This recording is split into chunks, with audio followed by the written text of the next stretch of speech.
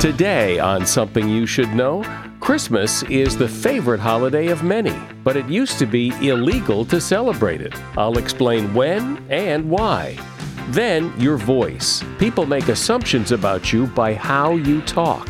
When we talk in a low pitch and in vocal fry and maybe not with a lot of pitch inflection like I'm talking now, the perception is negative, that we're tense, that we're weak, that we're hesitant. Also, does it really help to write the word fragile on the Christmas package you're sending? And our connection with animals. Interacting with them has an amazing effect on us. What we do know is that domestic animals increase our lifespan. Owning a dog will improve all kinds of things, from your heart rate to your stress level and even potentially how long you live. All this today on Something You Should Know. Support for this podcast comes from Wild Turkey Kentucky Straight Bourbon Whiskey. Let's tune in to their one-on-one with Jamal, a real bartender from Old Fourth Ward in Atlanta. I'm making you an old-fashioned today with Wild Turkey Bourbon 101. It just really stands up very well in a classic cocktail like the old-fashioned. It has that perfect boldness. Wild Turkey Distilling Company, Lawrenceburg, Kentucky. Copyright 2020, Campari America, New York, New York. Never compromise, drink responsibly. Something you should know. Fascinating intel, the world's top experts, and practical advice you can use in your life. Today, Something You Should Know with Mike Carruthers. Hi, welcome to Something You Should Know. We're right in the middle of the Christmas holiday season, and for many people, their favorite time of year. Certainly my favorite holiday. But did you know that celebrating Christmas used to be illegal? By the time the Puritans settled Boston, celebrating Christmas was outlawed. In fact, from 1659 to 1681, anyone caught making merry would face a fine for celebrating the once pagan holiday. After the Revolutionary War, the new Congress found the day so unimportant that they even held their first session on December 25th, 1789. Christmas wasn't proclaimed a federal holiday for nearly another century, which would have made the Grinch very happy. And that is something you should know. Without even realizing it, you make judgments about people based on the sound of their voice, and they make judgments about you based on the sound of your voice. In many ways, your voice is like an instrument, and how well you play that instrument makes an impression on everyone who hears it. If you want to be perceived as competent or confident or charming, or however you want to be perceived, your voice will either help or hurt that perception. Here to discuss the finer points of using your voice effectively is Dr. Jackie Gartner-Schmidt. She is a voice-specialized speech-language pathologist and professor at the University of Pittsburgh Medical Center, and she is also a presentation consultant. Hey, Jackie, welcome. Thanks, Mike. So explain how this works, how it is your voice telegraphs who you are to the people who hear it. Well, actually, let me give you an example. I'm going to say one sentence 3 different ways and think about judging me, not only how I look, but also judging my personality. So here's take number 1. Thanks, Mike, for giving me the opportunity to speak about my passion, the human voice. Take number 2. Thanks, Mike, for giving me the opportunity to speak about my passion, the human voice. Take 3. Thanks, Mike, for giving me the opportunity to speak about my passion, the human voice. In all those 3 sentences, you were judging physically, if I'm tall, short, small, fat, brown hair, blonde hair, and you were also, most importantly, judging my personality, if I'm smart, dumb, confident, insecure, etc. So just like we can read a person's face, we can also read a person's voice. And there's some research, Mike, that is now showing that vocal cues may be more critical to accurate emotional perceptions, recognitions, than facial cues. So that old adage, it's not what you say, but how you say, is spot on. Well, it's always interested me, having been in the radio and the podcasting business, how when people can't see you and they hear you on the radio or in your podcast, and then they see you, how often they say, well, you don't look anything like I thought you would. You don't look at all like I pictured you. And Exactly. That's because people create a picture of me, hopefully much more handsome and debonair than I actually am when they hear me. And I think that's true of everybody because I think the brain just has to fill in the blanks. If it can't see you, it creates this image.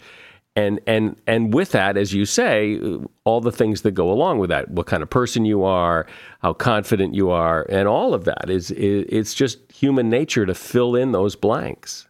No, you're absolutely right. But here's the rub. When we talk in a low pitch and in vocal fry, and maybe not with a lot of pitch inflection like I'm talking now, there's research after research that the perception is negative, that we're tense, that we're, weak, that we're hesitant, that we're less hireable. And a lot of times we try to mask our emotions and we go overboard and we do it the wrong way. Yeah. Does that make sense? And so, with high pitched, again, we're anxious, we're scared, we're untrustworthy, we're stressed.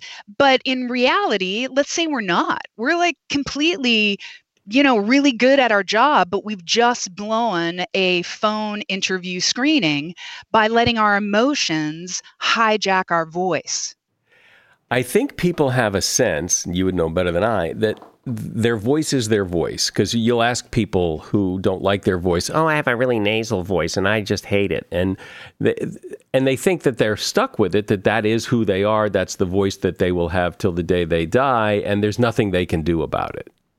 No, there's definitely things that they can do about it.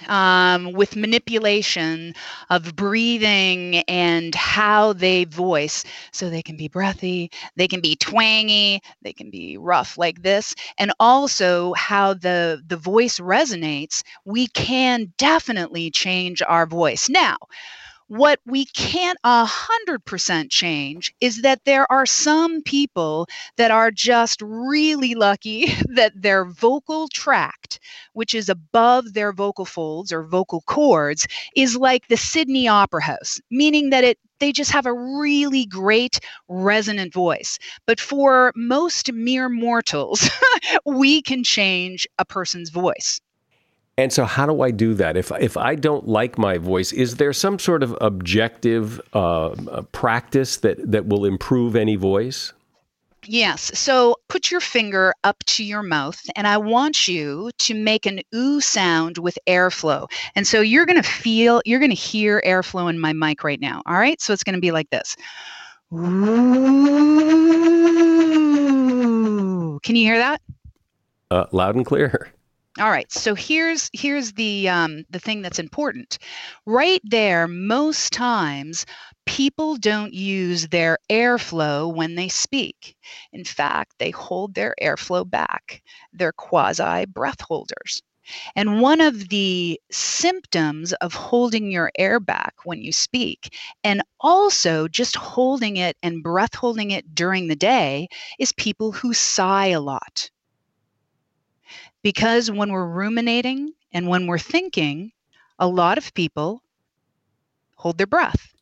And when they hold their breath and then they go to speak, all of a sudden their vocal folds are a little tense.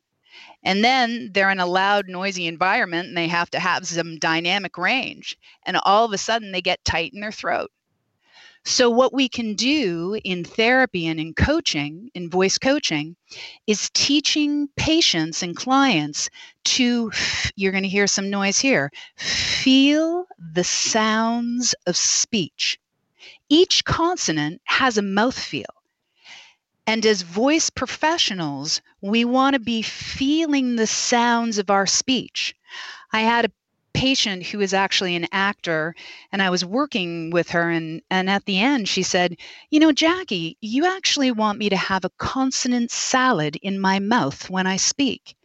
Because Mike, when we feel those consonants at the front of our mouth, the lips, the teeth, the tip of the tongue, that's airflow and that's support. But a lot of speakers actually feel the energies of voicing in the back of their throat, and they get tired. They get vocal fatigue. They drop their pitch, and they get into what I call the pitch ditch. And so you're saying, and I've heard it expressed different ways, that the words need to kind of ride on the air. The breath is the vehicle, and the words kind of take a ride on top of that. Yep, absolutely. So right now, oftentimes we'll do with the patients is to say to them, I want you to hold out a Z, pretend you're a mosquito, and go zzz. And then we say, where do you feel the energies of a Z? And guaranteed, if they're stressed and they're nervous, and you could actually hear it a little in mine, because I'm a little nervous, I'm not going to lie, talking with you, is that the air gets a little jerky.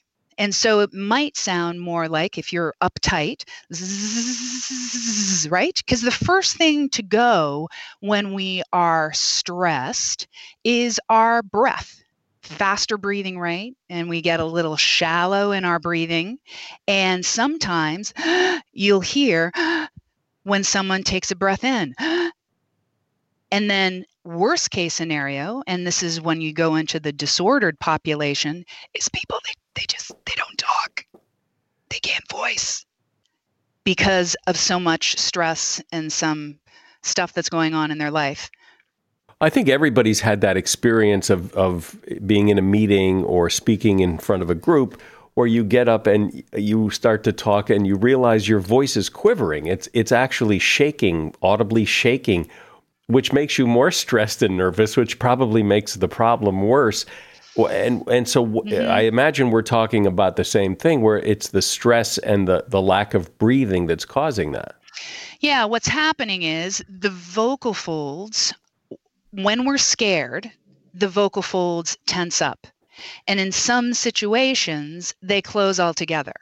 That's why, those common vernacular, like the common examples, I got all choked up. That's because your vocal folds closed. Or you get a lump in your throat. That's because your vocal folds and all the muscles are tight. Or your voice quivers. Or, the scariest thing is when people say that they couldn't scream for help.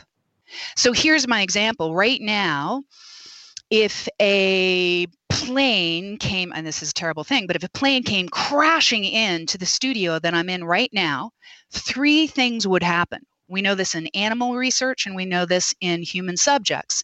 And that is that we'd blink, our heart rate would go up, and we'd hold our breath.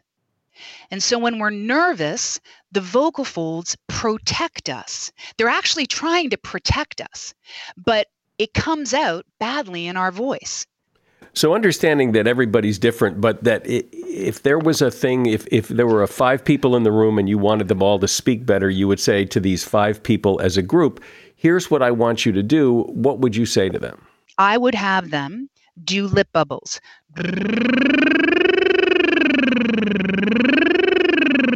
Because that gets the air moving and the vocal folds vibrating.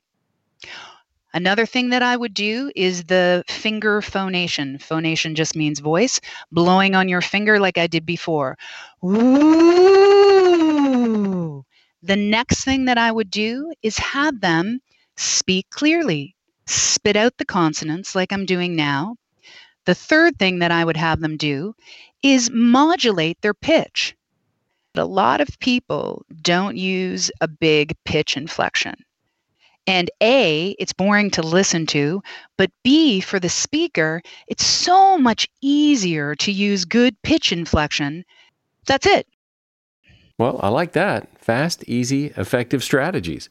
We're talking about your voice today, and my guest is Dr. Jackie Gartner-Schmidt, a voice-specialized speech-language pathologist and professor at the University of Pittsburgh Medical Center.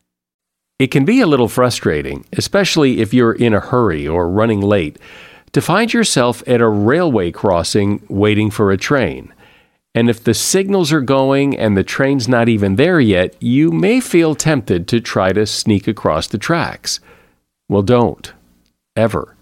To the naked eye, trains often appear to be further away and moving slower than they really are. and they cannot stop quickly. Even if the engineer hits the emergency brakes right away, it can take a train over a mile to stop. Over a mile to stop. By that time, it's too late, and the result is a potentially deadly crash.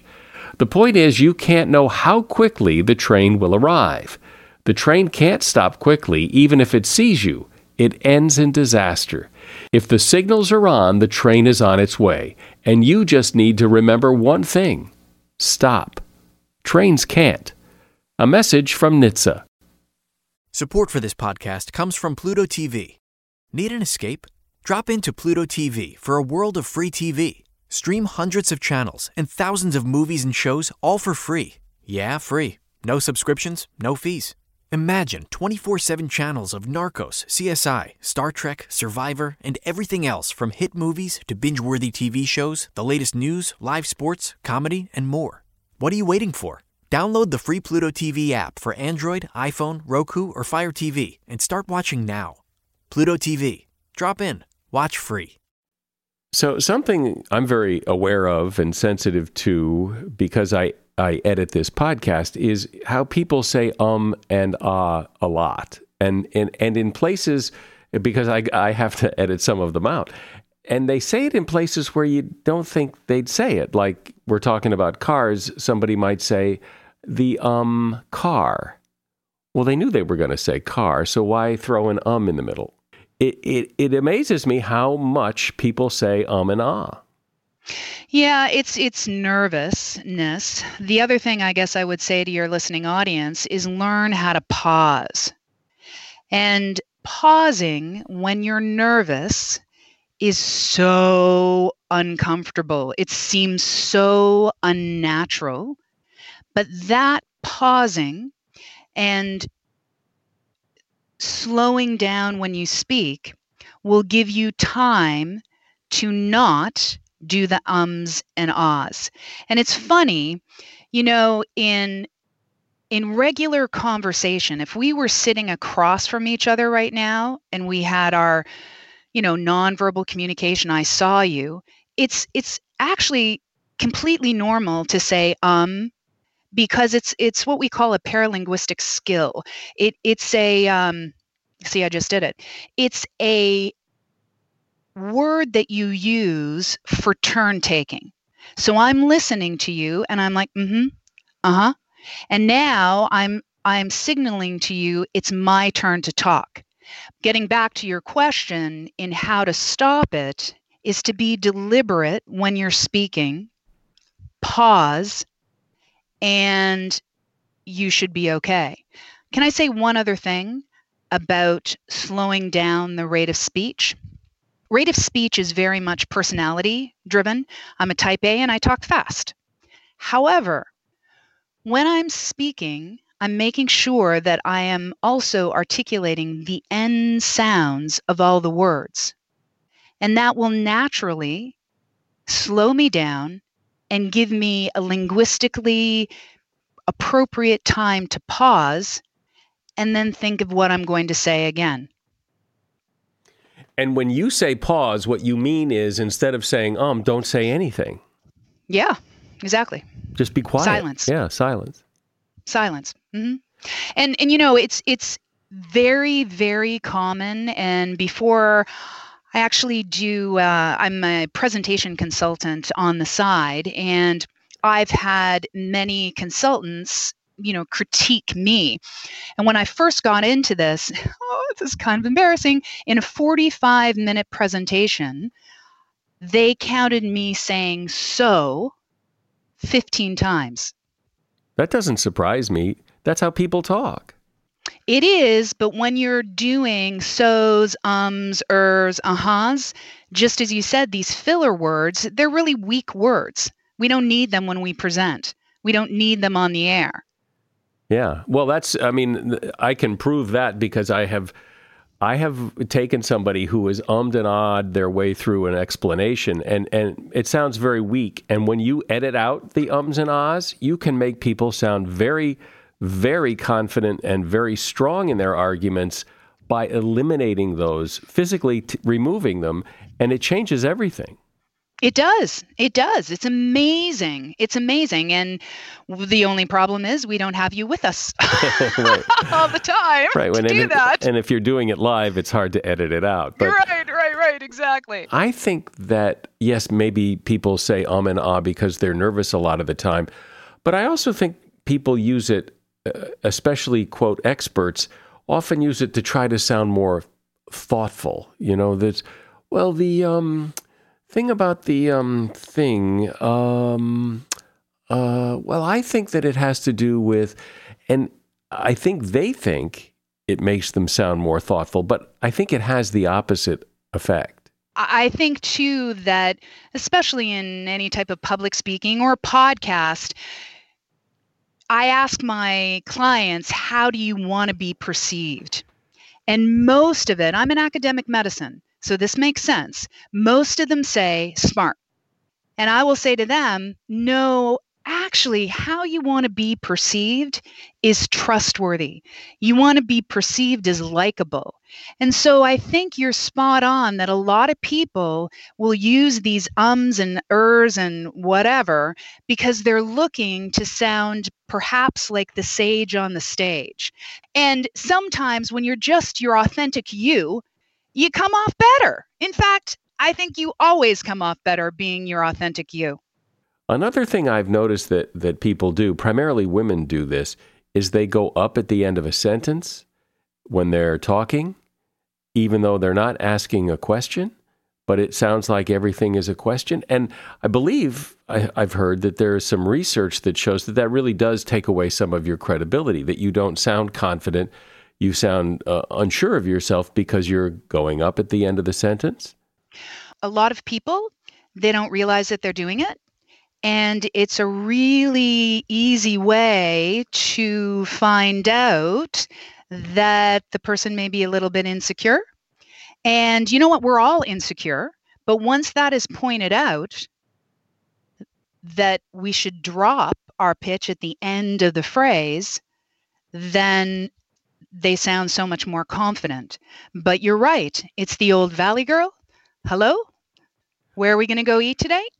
Because of the business I'm into voices and how people sound. And one of the things that amazes me is how much time we waste asking people to repeat themselves because they don't speak clearly or they don't speak loudly or they're looking the other way when they're talking to you and you're behind their back. Or we spend such a great deal of time asking people, huh? What? What'd you say? Say it again. No, you're absolutely right. We actually, in therapy, have our patients label their voices, label their clear, crisp, consonant voice, their clear speech voice with good intonation, and then label their holding their air back voice and their maybe lower pitch and rough quality. And it's amazing what people say. You know, I had one person say that her, let's say, efficient, good voice, she said, it's my fake voice. And I was like, whoa, fake? That's not good. I said, what do you mean by that? And she said, I'm an introvert and I'm really shy. And when I go to speak, and if I use this voice that we've been practicing on, I like it. She said, but it's my confident voice. She said, I'm not really a confident person. And then, does that make sense? Like it's so the whole idea of who we are, our person, our emotions and all that, and how it comes out in our voice is just flippin' fascinating to me. And me as well. I really enjoy listening to voices and hearing things in them that other people probably don't listen for or notice. It's like a hobby. And I appreciate you sharing your expertise with us. Dr. Jackie Gartner-Schmidt has been my guest. She is a voice-specialized speech-language pathologist and professor at the University of Pittsburgh Medical Center, and she is also a presentation consultant. You can contact her through her email, which is in the show notes. Thanks, Jackie. All right. Well, thank you. Do you own or rent your home? Sure you do. And I bet it can be hard work. You know what's easy? Bundling policies with Geico. Geico makes it easy to bundle your homeowner's or renter's insurance along with your auto policy. It's a good thing, too, because you already have so much to do around your home. Go to geico.com to get a quote and see how much you could save. It's Geico Easy. Visit geico.com today. That's geico.com. Everybody loves game shows. Everybody has a podcast. I've got both. Hey, everybody, I'm Kyle Brandt, and my new show, 10 Questions, is a game show talk show. Athletes, movie stars, everybody will come on, not just to talk, they come on this show to compete. 10 questions that, whether they know it or not, are somehow inspired by a moment in their life or their career. 10 questions, 10 points, so much fun. Head over to Spotify and please follow 10 Questions with Kyle Brandt. Several years ago, my next guest coined a phrase. The phrase is nature deficit disorder, and it refers to the idea that not spending time outdoors in nature has a detrimental effect on our health. Or put another way, spending time outdoors in nature has a positive effect.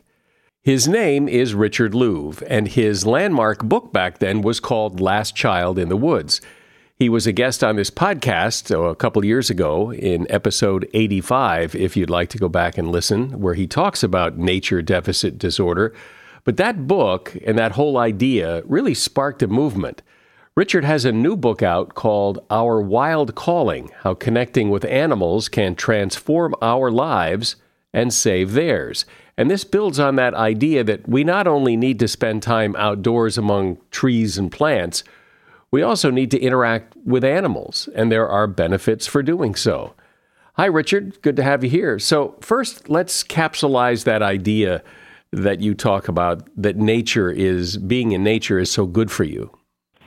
Sure. There's a growing body of evidence. And when I wrote Last Child in the Woods, there were about 60 studies that I could find, that I could cite, mainly about the benefits of nature. Today, there's almost 1,000 studies that point in the same direction, which is that this helps our physical health, our psychological health, our cognitive functioning, our ability to learn and create.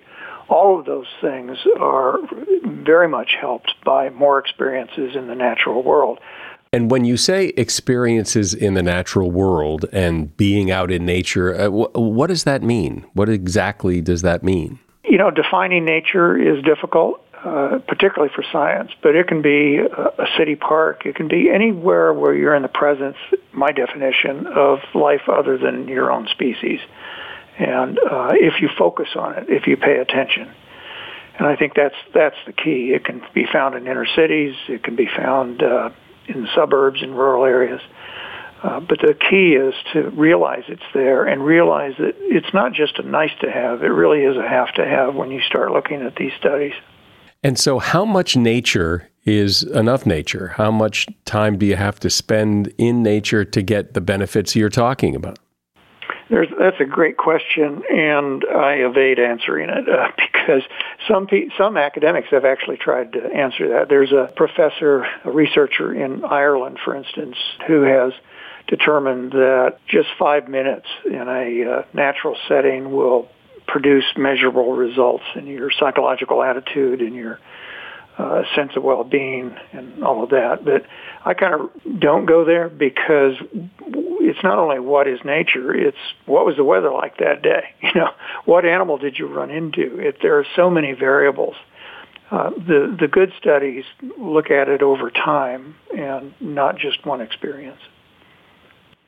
And so let's talk about our relationship with animals and how that is different. Because when I think of nature, going out in nature, I don't necessarily think of coming in contact with animals so much, other than maybe seeing some birds in the sky. I think of trees and grass and dirt and things like that. So this is different than what I think of just being in nature. I've admitted in the past that I'm plant blind. I've written about the effect of plants and trees on human beings, but I prefer lizards. So I'm kind of the opposite of you. I look for the animals.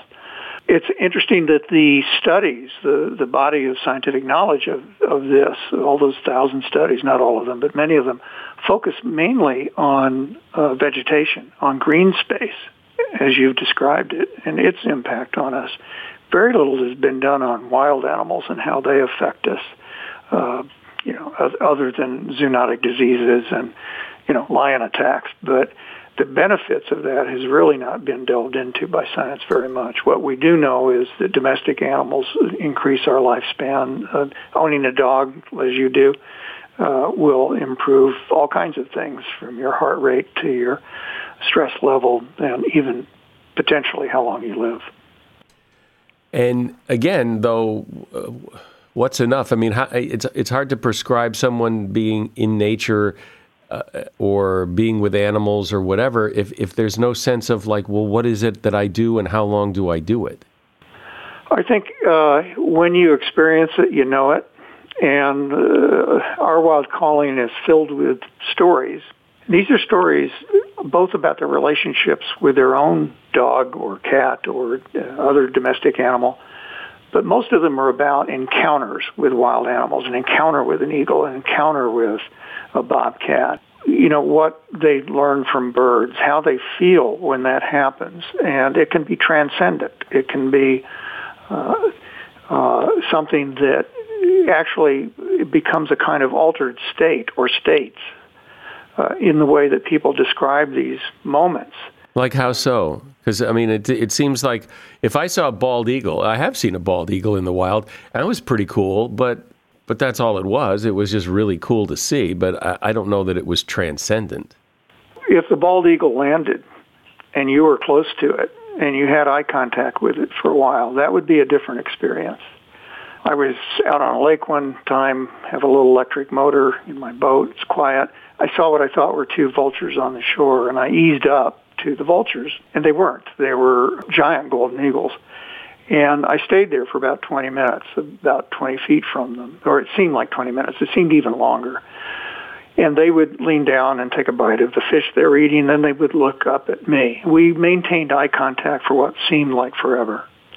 I felt something that I can't really explain very well. It goes beyond human language. I told my son that afternoon when I got back about this, and I told him, Matthew, what I felt was that whoever I tell you I am, I'm not. Whoever I was in those moments is who I actually am. One of the things that happens with people when they have these experiences is that time either bends or seems to go away. A sense of scale changes. That's what I mean by altered states. But you have to really be aware of it. You have to notice. You have to really be there.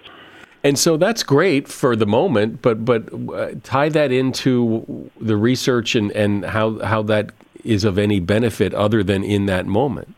Or maybe that's just it. Well, the moment lasts. One of the stories that a guy tells me, he's an oceanographer at Scripps Institution of Oceanography. He was on the bottom of the ocean one day when he was in college, and he was collecting samples, scuba gear, and he felt something really big come above him and then stop. That's usually not a good sign. And he looked up and he saw a tentacle coming down, then another big tentacle, and risking anthropomorphism, he says, it was a 12-foot span octopus, and it decided I was a clam, and it came down and got me. And it wrapped him up in its arms. Those arms are weird. Each arm of an octopus has essentially an independent brain. And around that time, Paul Dayton realized he was running out of oxygen. And so he kicked off with his feet as hard as he could. He went up and up and up with the octopus still wrapped around him, moving around his body. He could feel the razor-sharp beak of the octopus on his neck. And then he finally was looking into its eye. And this hardcore scientist says, I don't know what it was, but it felt like we made a non-aggression pact. About then, they hit the top of the water. He ripped off his mask, gasping for air. He looks back down through the surface of the water. He sees the octopus still there, looking at him. And then the octopus turns around and dives deep down into the ocean. The next part is the best part of the story. What does Paul do? He puts his mask back on, and he dives down and chases the octopus down into the darkness. And I said, Paul, why in the world would you do that? And he said he has no clue. But he didn't want those moments to end. And he actually used the word spiritual. And that's something that scientists tend not to do. And again, he is one of the most famous oceanographers among oceanographers. That moment, that experience, changed him in ways that he has a hard time explaining, but it changed him. It informed the rest of his career. He's now in his 80s. Again, a lot of this is beyond human language, but many people have experienced it, and it's not that hard to experience on your own. Here's my story that happened recently. We just moved, and the very first night we were in our new house, I took my dog for a walk and was across the street, and I saw the neighbor going through putting out his trash. And I started to walk towards him to introduce myself because I hadn't met the neighbor yet. And I took a few steps towards him and realized it wasn't my neighbor. It was a big bear going through his trash. That's great. No, it wasn't great. It scared me. No, it wasn't. Okay. But I made eye contact with the bear. The bear looked at me and I looked at him. I was scared to death. And I backed away and came home. And have later talked to other neighbors, and they said, "Oh, the bears are just looking for food. They don't bother people." And I said, well, "I wish someone had told me that before." But they'll bother you if you bother them. But they're just looking for something to eat. And the neighbor left his trash out. But that story, I'll never forget that moment of that eye contact with that bear. It was not like your friend with the octopus. It was my preconceived terror that I was about to be eaten by a bear. Yeah, and I've been in that situation too, with bears on Kodiak Island in Alaska, and I know exactly what you're saying. That fear is part of the experience often, and while we don't know a lot about exactly how animal encounters affect us or change us in terms of science, we do know in terms of science about awe and wonder. And awe is gaining a lot of notice in science, how that changes us, how that affects our health when we feel that sense of awe. Often, we feel awe when we are out of our comfort zone, and often when we're in danger. So what you probably felt was that sense of danger, and the reason you remember it is not only the danger, but a feeling of awe. You mentioned early on, and the experience most people have with animals is not with octopuses. What's the plural of octopus? It is. I looked it up. It's octopuses. It's not octopi. Most people don't have those kind of encounters, or with bears. It's dogs, cats, birds. Right. Maybe rats in their attic, kind of thing. Everyone has heard the research that, having a dog is good for you, but is there a sense as to why that is? Why having a dog lowers your heart rate or has any benefit? Well, one of the literal things that happens is people take more walks. We know that. That's measurable. When you pet a dog or a cat, it does calm you. The heart rate does go down. Now, why that's true, I'm not sure they parsed that out, but they've measured that. I think there are other things that happen too. I had a dog named Banner when I was a boy, and I spent much of my boyhood in the woods with him, and I always had the sense that Banner was teaching me a set of ethics. I wouldn't have called it that when I was a boy, but later I thought about that a lot. I mentioned that to an animal behavioralist, and he dismissed that as romanticizing my dog. And it's possible I was romanticizing him a bit. But he did things that neighbors noticed, and not just me, that were pretty remarkable. Well, I found some research, German research, and they're not alone in this. There's a theory that we domesticated gray wolves into dogs. All dogs come from gray wolves. And, we drew them to our fire by throwing bones out, etc. There's another theory, and probably both of these theories are right, that they domesticated us, that we followed them as they hunted. We saw their cooperative behavior. We saw them using teamwork to hunt, and we probably picked up their leftovers. The German research talked about that and used the word ethics, that we watched the behavior of wolves and became more human because of it. That's what I felt with Banner. That's what I felt with my dog, that there's something more there than, just physiologically our heart rate getting better. We do know that through the science that having companion animals teaches empathy to kids. We get a sense of what death is about because we outlive these animals. Well, it is interesting when you think about how, and especially today, how people, really are into their pets. I mean, the pet paraphernalia industry is huge. People treat their pets as if they're almost human. And really, having a pet is just one of the things. Is it takes a lot of work if you do it right. I mean, you've got to feed them, you've got to walk them, you've got to take care of them, make sure they get medical care and all that. And yet, people have had pets forever. So clearly, there's some benefit there, whether it's obvious or not, or people wouldn't do it. Well, there are a few cultures that do not have pets, and they're quite different. But yes, pets have existed forever for most cultures. You're right. I mean, the pet industry is huge now, bigger than ever. There are more dogs in the United States now than ever before. The city planner of Toronto told me there are more dogs in Toronto now than there are human children. Something's going on there. Part of the thing is that millennials are delaying childbirth. And so it is true that pets can become kind of surrogate children as they delay childbirth or child rearing. But I think there's something else going on here. And one of the themes of our wild calling is human loneliness, the epidemic of human loneliness that medical people are now talking about. They're now saying that human isolation is about to surpass obesity as a cause of early death, not just because of suicide, but because of all the diseases associated with loneliness. I think that loneliness is rooted in species loneliness. We're desperate not to feel alone in the universe. The urban parks that have the highest benefit for human psychological well-being happen to be the parks with the highest biodiversity. I don't think that's an accident. We're desperate not to feel alone in the universe.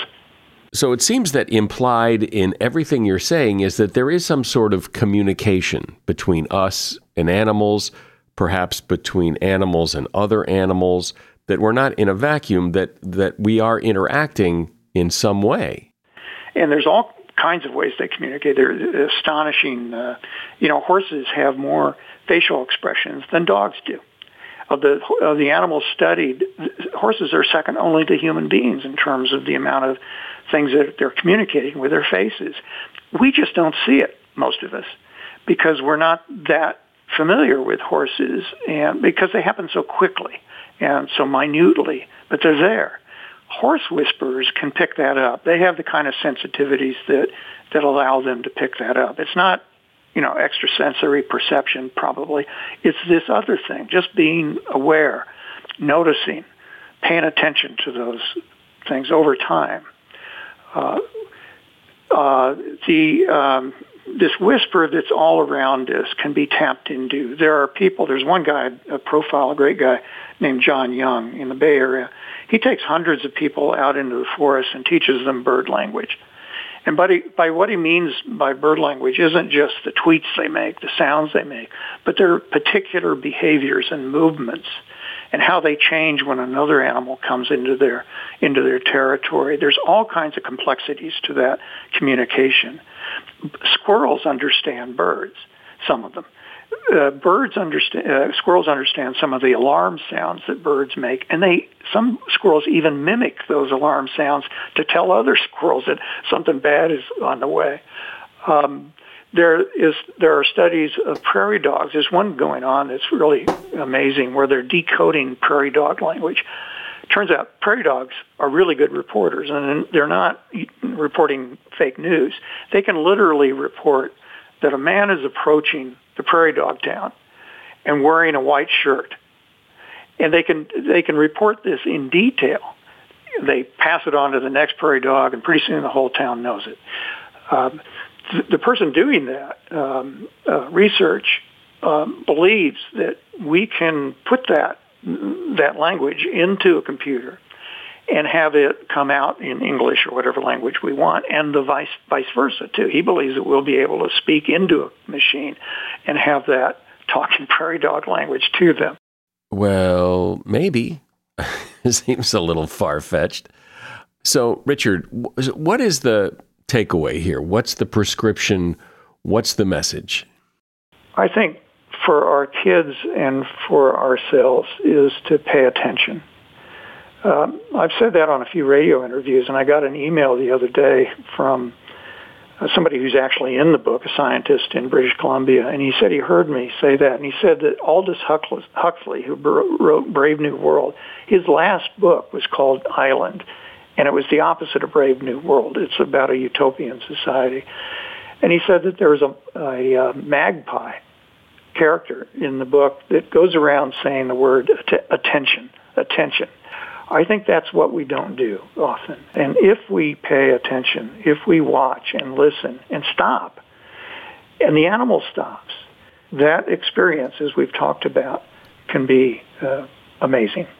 Well, as we've talked, and as you've told your stories, and I told my bear story, I think everybody has some story about an encounter they've had with an animal that has really stuck with them and is a very vivid memory. And I think you've shed some light on why those encounters are so important and so interesting. Richard Louv has been my guest. The book is called Our Wild Calling: How Connecting with Animals Can Transform Our Lives and Save Theirs. And you will find a link to his book at Amazon in the show notes. Thanks, Richard. Thank you very much. I'm sure a lot of the time when you buy gifts for people online, you have the store you buy them from ship the gifts. But sometimes you want to ship something yourself. And most of the time, things arrive safely. But according to one UPS handler, your package goes on a pretty scary ride. Packages sit on a slide, while hundreds of other packages push from behind. If an especially heavy package slides down on top of yours, the box could burst open and get flattened. So here's a few things you should be aware of. First of all, writing fragile on the box is meaningless. No one pays attention to that. They all say fragile. If you're sending something really expensive, it's better to put it in a cheap plastic cooler that you can buy at the store for a couple of bucks and then box it up, because those coolers are virtually indestructible. If you're reusing an old box, make sure you take all the old labels off. If scanned, those labels could send your box to the wrong state or even back to you. And here's a trick. Have your kid write the recipient's name and address in crayon on the box. According to one UPS driver, I'm not about to smash a package that some kid sent. And that is something you should know. I know I harp on you a lot to subscribe to this podcast, but it does help a lot. It doesn't take but a moment, and that way you get all the episodes delivered right to you. Oh, and it's free. So hit the subscribe button. I'm Mike Carruthers. Thanks for listening today to Something You Should Know.